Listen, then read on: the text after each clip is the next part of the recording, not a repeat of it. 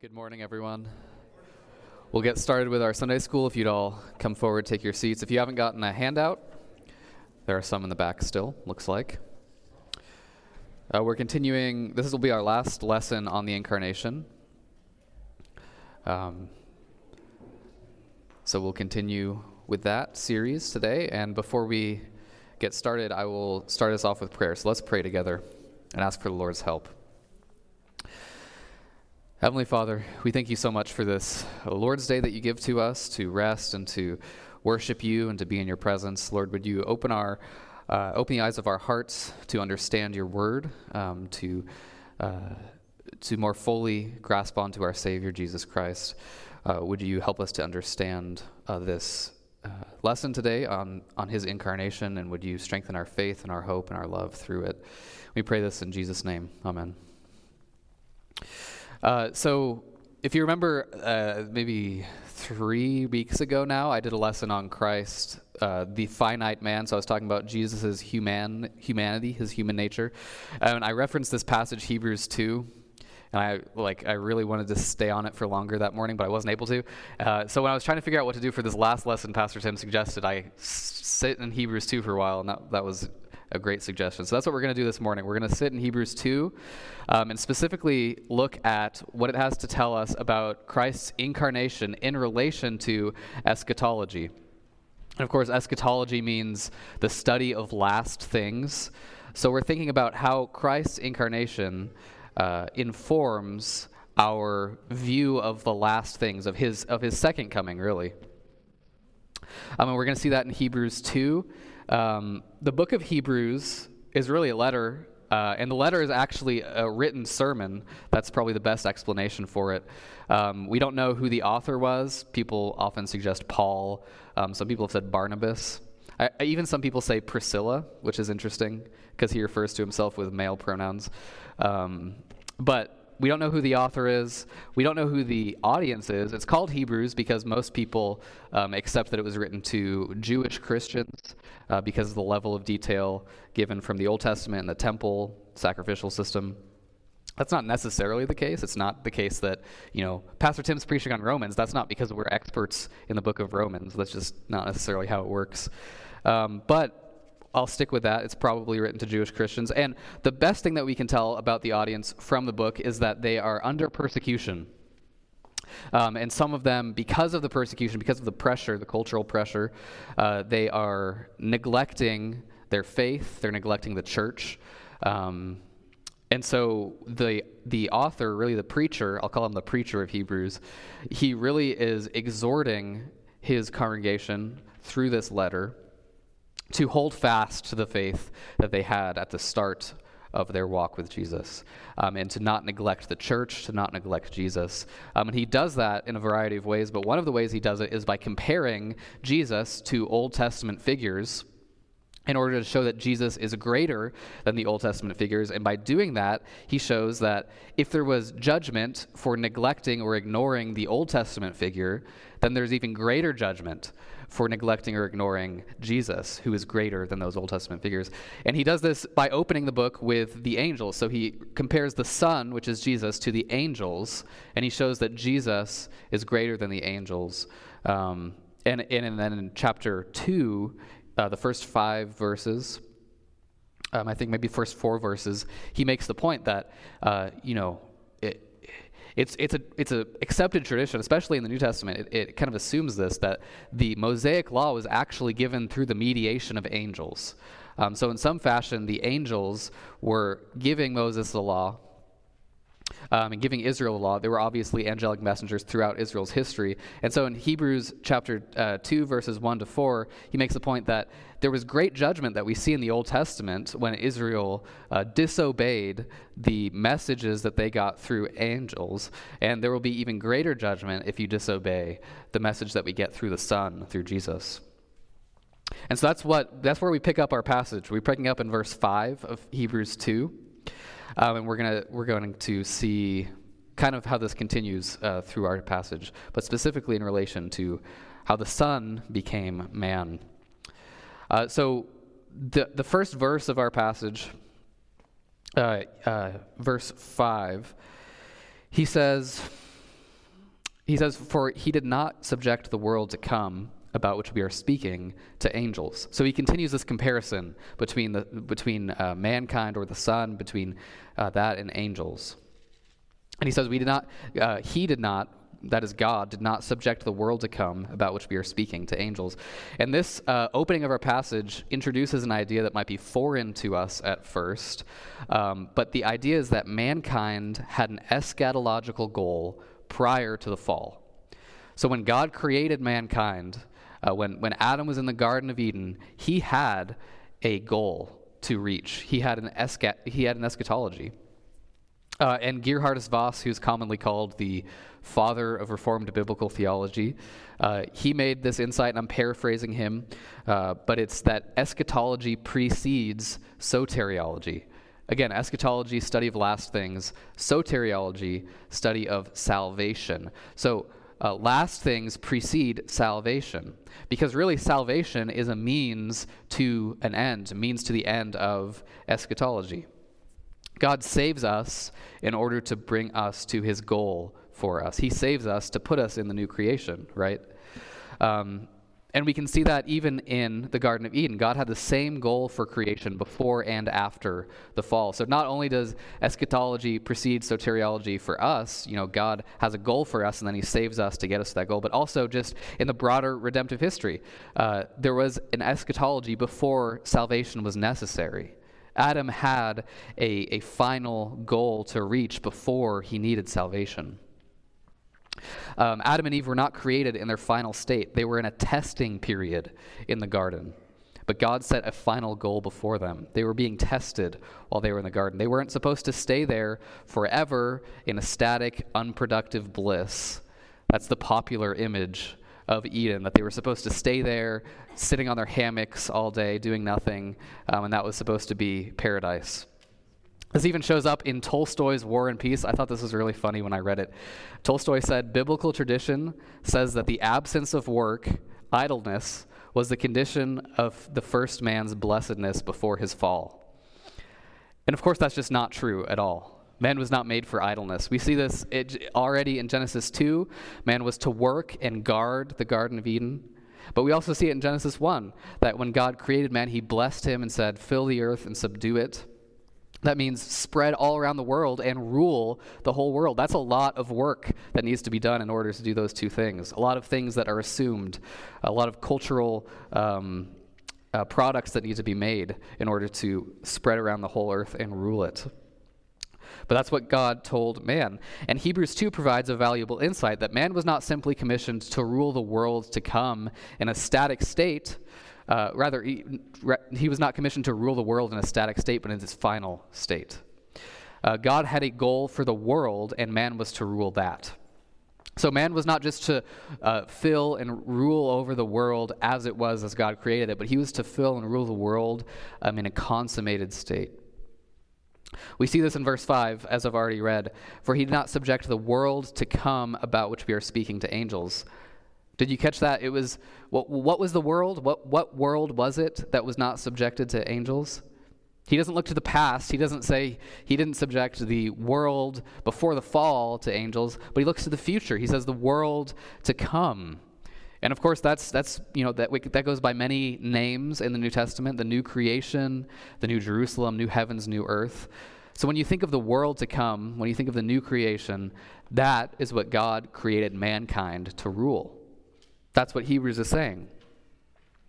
In other words, primeval man had an eschatological goal. Before the fall, before man needed salvation, God had a goal for creation. Creation was meant to be consummated, and mankind was meant to rule over the consummated creation, the world to come. So there was an eschatology in the Garden of Eden. And the preacher of Hebrews supports this argument from the Old Testament in verses 6 to 8. So I'll read verses 6 to 8 now. He says, "But someone has testified somewhere, saying, 'Who is man, that you are concerned about him? Or the Son of Man, that you look after him? For a short time you made him lower than the angels. You crowned him with glory and honor. You subjected all things under his feet.'" And as it turns out, someone somewhere is Psalm 8. I'm not sure why he refers to it that way. But it's Psalm 8, and Psalm 8 is a creation psalm. It's really like a commentary on Genesis 1 and 2, not really Genesis 3. It doesn't have the fall too much.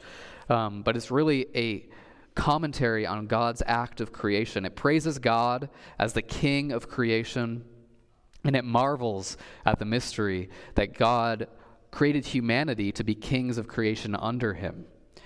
And so that's what Psalm 8 is reflecting on. And the preacher looks at this passage and he notes that in order to subject all things, he left nothing that was not subjected to him. And that's just kind of obvious. If all things are subjected, then nothing is not subjected.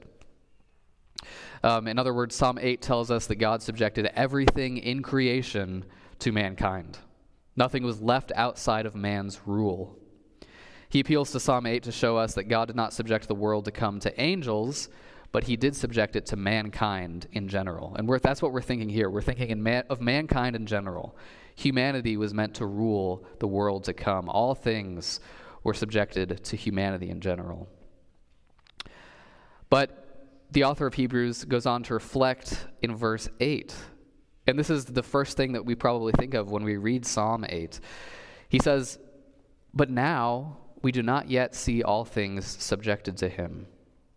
And this is the obvious tension that we have when we read this beautiful picture of creation. We don't see things this way.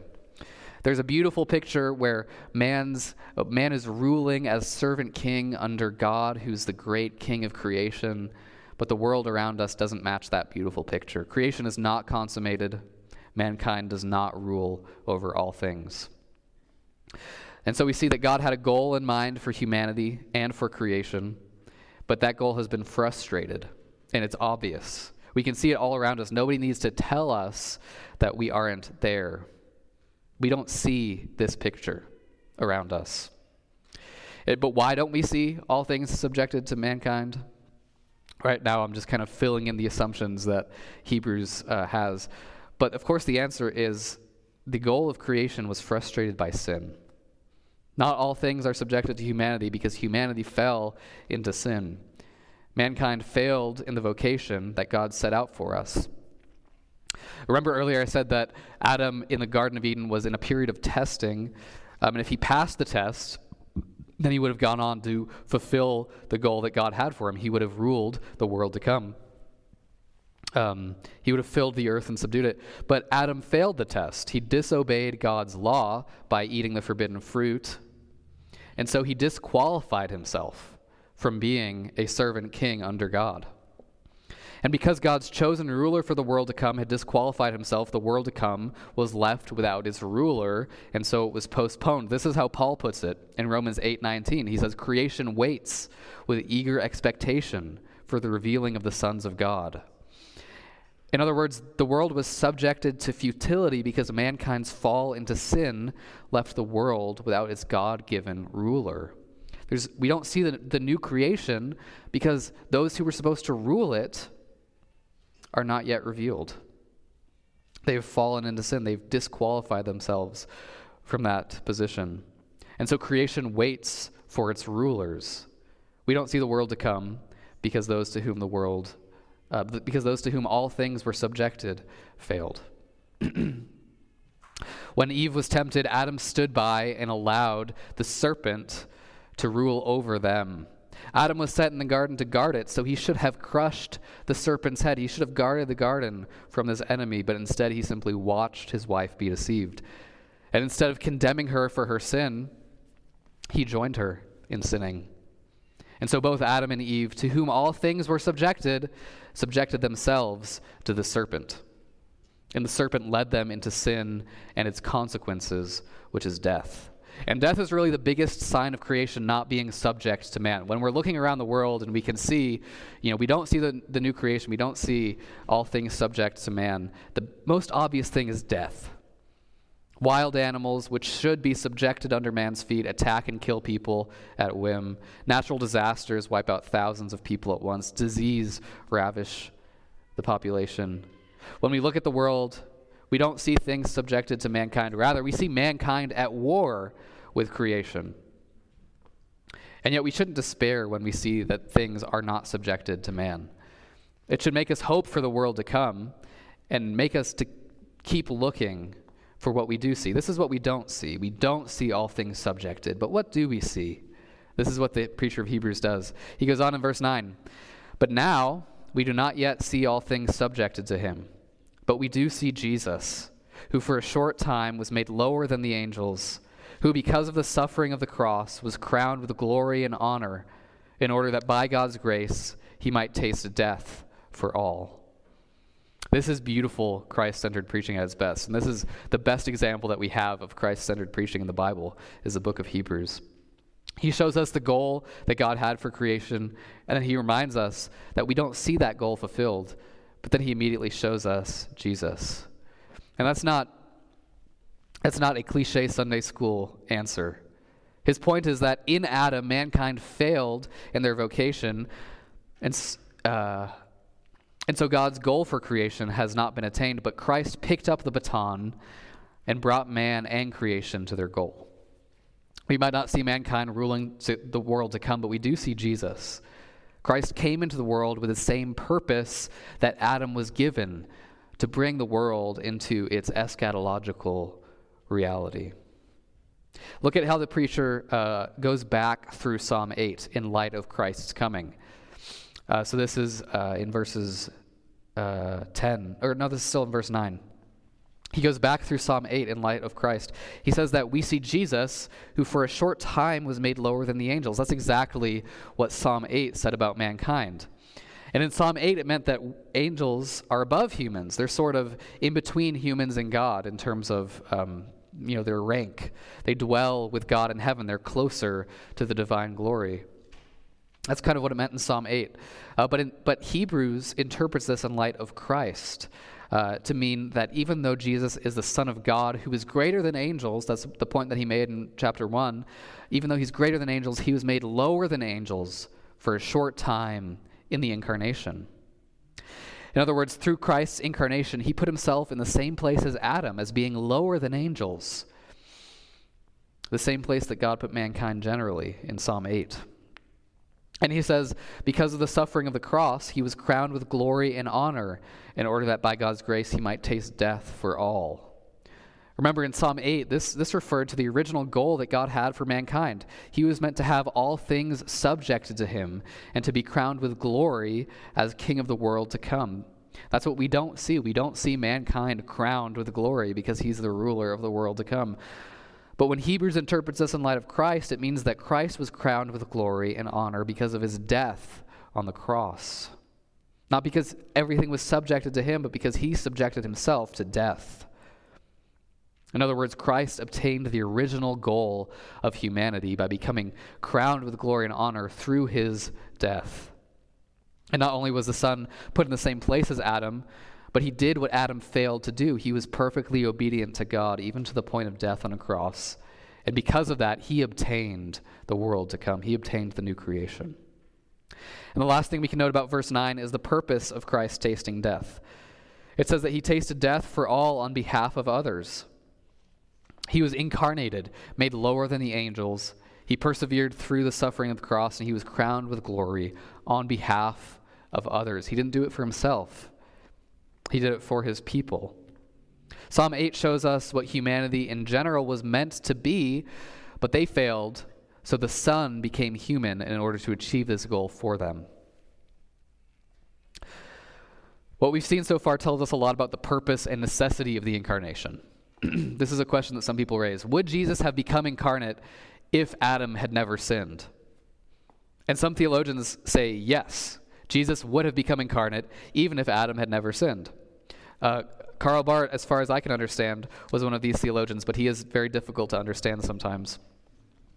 But it seems like Karl Barth saw Christ's incarnation as a solution to the distance between God and man caused by nature rather than by sin. But Herman Bavinck, who's a very great Reformed theologian, he wrote Reformed Dogmatics. He responds to this type of view. He wrote a little bit before Barth, but he was responding to this type of view, and he argues that it has pantheistic assumptions. Pantheism is everything is God. All of creation is God. And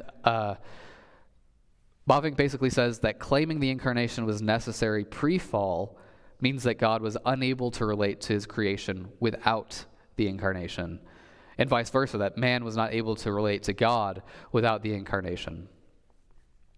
In other words, when theologians claim that Jesus needed to be incarnate before the fall, they do so because they're trying to close the gap between creator and creature.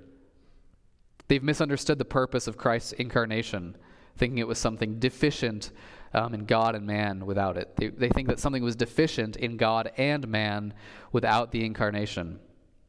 And of course, pantheism, the whole point of pantheism is to close the gap between creator and creature, to have some overlap.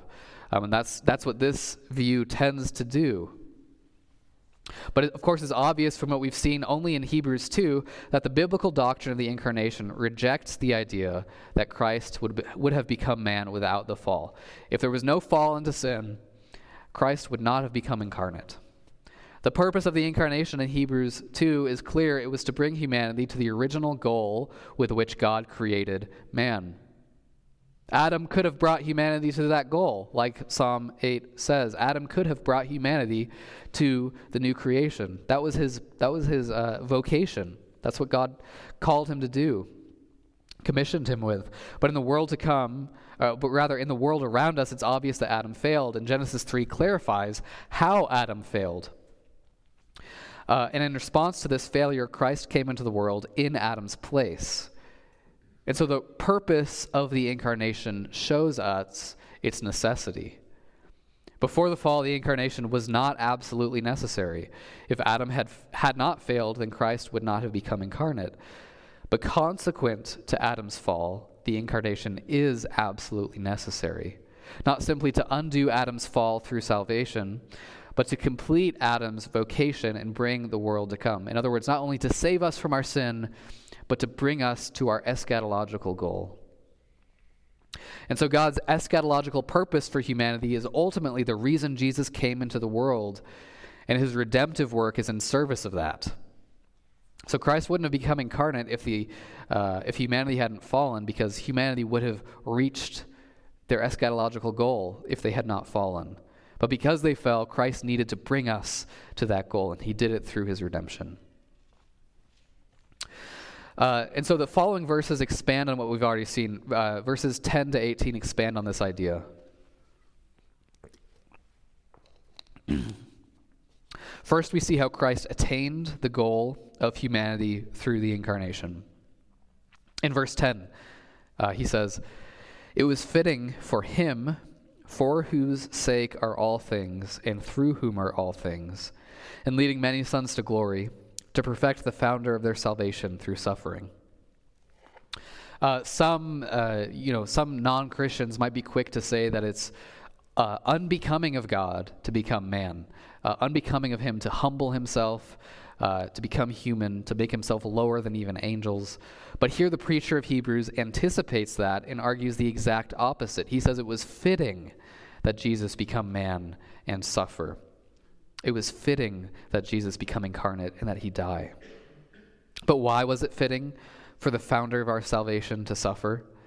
That's because the many sons whom he is leading to glory suffer. That's what he says. In order for Jesus to save those who suffer, he had to suffer like us.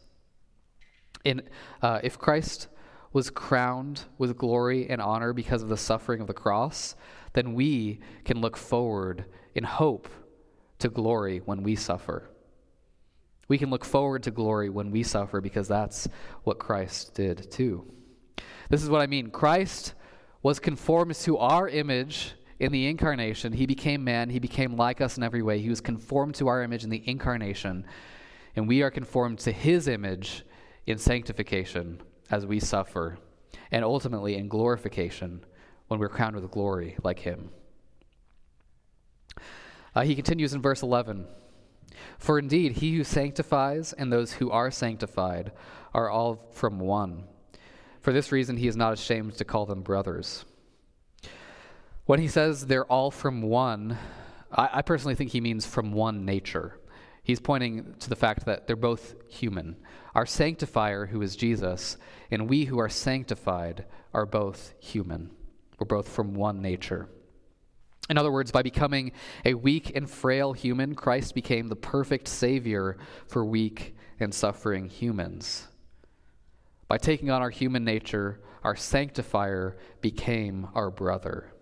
By becoming like us in every way, our God, the Son, who's greater than the angels, became our brother. He became equal. And he goes on to quote scriptures proving his point that Christ calls us his brothers and sisters. I won't go through each of these verses, but he proves his point that Christ calls us his brothers through various scriptures. But this is his point with these scriptures, that after elevating Christ above the angels in chapter 1, the preacher now makes us equal to Christ, since we are his brothers and sisters, and therefore he's also elevating us above the angels in chapter 2. He already did this in chapter 1, verse 11. He calls the angels ministering spirits sent out to serve for the sake of those who are to inherit salvation. So angels are servants of those who are to inherit salvation. And he does this again in 2:16. He says, "For surely he is not concerned with the angels, but he is concerned with the seed of Abraham." Jesus did not become incarnate as an angel, whatever that would mean. He didn't take on the likeness of angels. He didn't save angels. He came to save mankind. He came to save the seed of Abraham, those who believe like Abraham believed. So if you trust in Jesus as the founder of your salvation, if you believe in him, then you are his brother and sister, and he has elevated you above the angels, since he will lead you into the glory of the world to come. And you could make this argument possibly from 1 Corinthians, 6, where Paul says, "Do you not know that we will judge the angels?" He says, "Do you not know that we'll judge the angels? We'll not only judge the world, but even the angels." I think it's possible that Hebrews is also pointing to the fact that all things are subjected to mankind. That includes angels to a certain degree. So in the world to come, when mankind is in their proper state, when the sons of God have been revealed and creation is consummated, mankind will rule over angels in some way, will judge angels. He continues in verses 14 and 15. He says, "Since therefore the children share in flesh and blood, similarly he also partook of the same things, in order that through death he might destroy the one who has the power of death, that is, the devil, and in order that he might release them who by fear of death through all their lives were subject to slavery." Again, we see how Christ saves. He saves us by taking on our flesh and blood, our human nature. And we see why. Christ took on our flesh and blood so that he might die. And through his death, he might destroy the devil who has the power of death. He couldn't have died without a human nature, and so he takes on human nature, becoming like us, to die. And this is how Christ brings many sons to glory. Remember, I said earlier, the most obvious sign that not all things are subjected to mankind is death. Death makes it really obvious that the creation and mankind are at war with each other.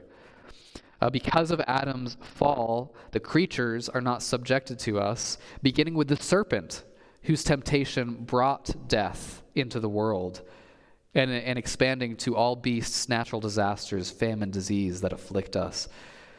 But Christ, the second Adam, undoes the first Adam's failure by conquering death on our behalf, and he does so through death. How does Christ defeat the devil? Through death? Well, it's because we are slaves to death because of sin. That's what he says. We were subject to lifelong slavery. Death is the punishment for sin, and so as long as we're guilty in God's sight, we deserve death as punishment. But when Jesus died on the cross, he died the death that we deserved. He took our punishment away by suffering it for us. His death was our punishment. Therefore, we are no longer guilty in God's sight, and we no longer deserve punishment. Therefore, the power of death is taken away from the devil. Since we are no longer guilty, we no longer deserve death. We've been freed from death through Christ's death, and so the devil is destroyed. His power is taken away. We have nothing to fear. The guilt is gone, so the punishment is no longer deserved, and the one who has power over the punishment is destroyed. The one whose temptation brought death into the world, his power is taken away. And the last section of our passage we'll consider is verses 17 to 18. He says, therefore he had to be made like his brothers in all things, that he might become a merciful and faithful high priest to God, in order to make atonement for the sins of the people. For since he himself suffered when tempted, he is able to help those who are being tempted. Again, we see that Christ saves through the incarnation, being made like us. And we see why, so that he can make atonement for us as our merciful and faithful high priest. A priest is a human who represents humans before God. So a priest has to be like the people he's representing. He's representing his people before God. So in order for Christ to be our priest, he had to be made human like us. He had to be like us in every way to represent us to God. And again, he made atonement for our sins through his own death, and he had to take on our flesh and blood in order to die. This verse just reiterates that truth. And again, in the final verse, we see that Christ saves us through the incarnation, since he suffered when he was tempted. And we see why, so that he is able to help us when we are suffering in temptation. The preacher of Hebrews later calls Jesus our sympathetic high priest. And that is exactly what he's talking about here. Jesus suffered like we do, so he's able to be merciful when we suffer. He's able to help us when we suffer. He was tempted like we are, and so he's able to help us when we're tempted. He's compassionate with us. He knows what we need when we're tempted, and so he can help us. And so in conclusion, to kind of wrap all of this up, in Hebrews 1, we're introduced to the Son of God, who's greater than the angels, and through whom God has spoken to us. And this is in order to motivate us to obey the word that we have received through the Son. It's greater than the word given by angels, with greater punishments for disobedience and greater rewards for obedience. And then in Hebrews, in chapter 2, we're introduced to the sons, who are brothers of the Son. Our eyes are drawn to the future, and we're reminded that mankind was commissioned to rule the world to come. Our eyes are drawn to the past, and we're reminded that God had a goal for mankind and creation before the fall. And then our eyes are drawn to the present, and we realize we do not yet see mankind ruling over all things. But immediately our eyes are drawn to Jesus, who fulfilled the original goal of mankind through his incarnation and death. He was made lower than the angels by becoming man, but he was crowned with glory and honor through his suffering on the cross. Therefore, he is greater than the angels, even in his humanity, since he rules the worlds to come. Even at present, he does so in the midst of his enemies in heaven. But when he returns, he will destroy all his enemies, and he will bring down the New Jerusalem from heaven. And when he does so, he will lead many sons to glory, those men and women whom he is not ashamed to call his brothers and sisters, since he became like them in all things, sharing in their flesh and blood in order to destroy them from death, to deliver them from death and the devil, atoning for their sin. So Christ came not to help angels, but to help mankind. And therefore, redeemed humanity is also greater than the angels, because we share our human nature with the Son of God. He redeemed his people from their fall in Adam, and he will bring them to the fulfillment of humanity's original goal. That is, he will lead them to glory in order to rule the world to come with him. And that's really what I'm trying to drive home with this lesson, that Jesus didn't simply come to clean up our mess. He came to carry us all the way across the finish line. He didn't just come to undo the mess that Adam made. He came to do what Adam failed to do to begin with. He came to fulfill Adam's original goal. That goal that God put for humanity in the beginning, to rule the world to come, to fill the earth and subdue it, to rule the consummated creation. That's what Jesus came to do. He came to bring that into a reality and to bring us into the new creation. And therefore, we must not neglect Christ, nor scorn all of the great things he has done for us. But instead, we must look to Jesus, our Savior, trust in what he has done for us in his incarnation, hope in what he will do for us when he returns, and seek his help and consolation when we are suffering and being tempted. Because if we're being led to glory by a Savior who is crowned with glory through his suffering, then we can be assured that we will be rewarded with a crown like his after we bear a cross like his. We will suffer if our Savior suffered, and we will be glorified just as our Savior was glorified. The founder of our salvation became like us in his incarnation in order to make us like him in our sanctification and ultimately our glorification, that we might inhabit and rule over the world to come. And so that's my final lesson on the incarnation, on eschatology and incarnation from Hebrews 2. Are there any questions? We have a bit of time. That's usually not how I do things, but there's some time for questions. We have a mic that we'll bring up. Oh. The sons of man that are going to come later. Christians. All redeemed humanity, yeah. So all of us. Yeah. Yeah, when Paul says the sons of God who are to be revealed, creation awaits the eager expectation for the revealing of the sons of God. That's us. That's Christians, redeemed humanity, yeah. Any other questions?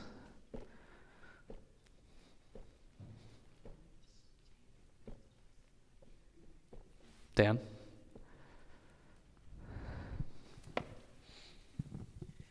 When you were mentioning Bart in terms of his arguing that the incarnation was necessary even if Adam hadn't fallen, do you sense a sort of Catholic nature/grace motif going on there, that nature intrinsically isn't enough? Yeah, absolutely. Yeah, there was something deficient in mankind even before the fall. You can point to the super added grace type idea or whatever, but mankind in some way couldn't relate to God fully even before the fall. And yeah, that's very similar to the Roman Catholic idea that mankind needed an added grace before the fall in order to stay righteous. Any other questions? Good couple of questions so far. It's okay if we don't. We can just hang out for the rest of the morning. All right. Well, thank you for hanging with me through the incarnation. If you have any questions about any of the lessons on incarnation or this one, you can talk to me afterwards if something comes up. Thank you.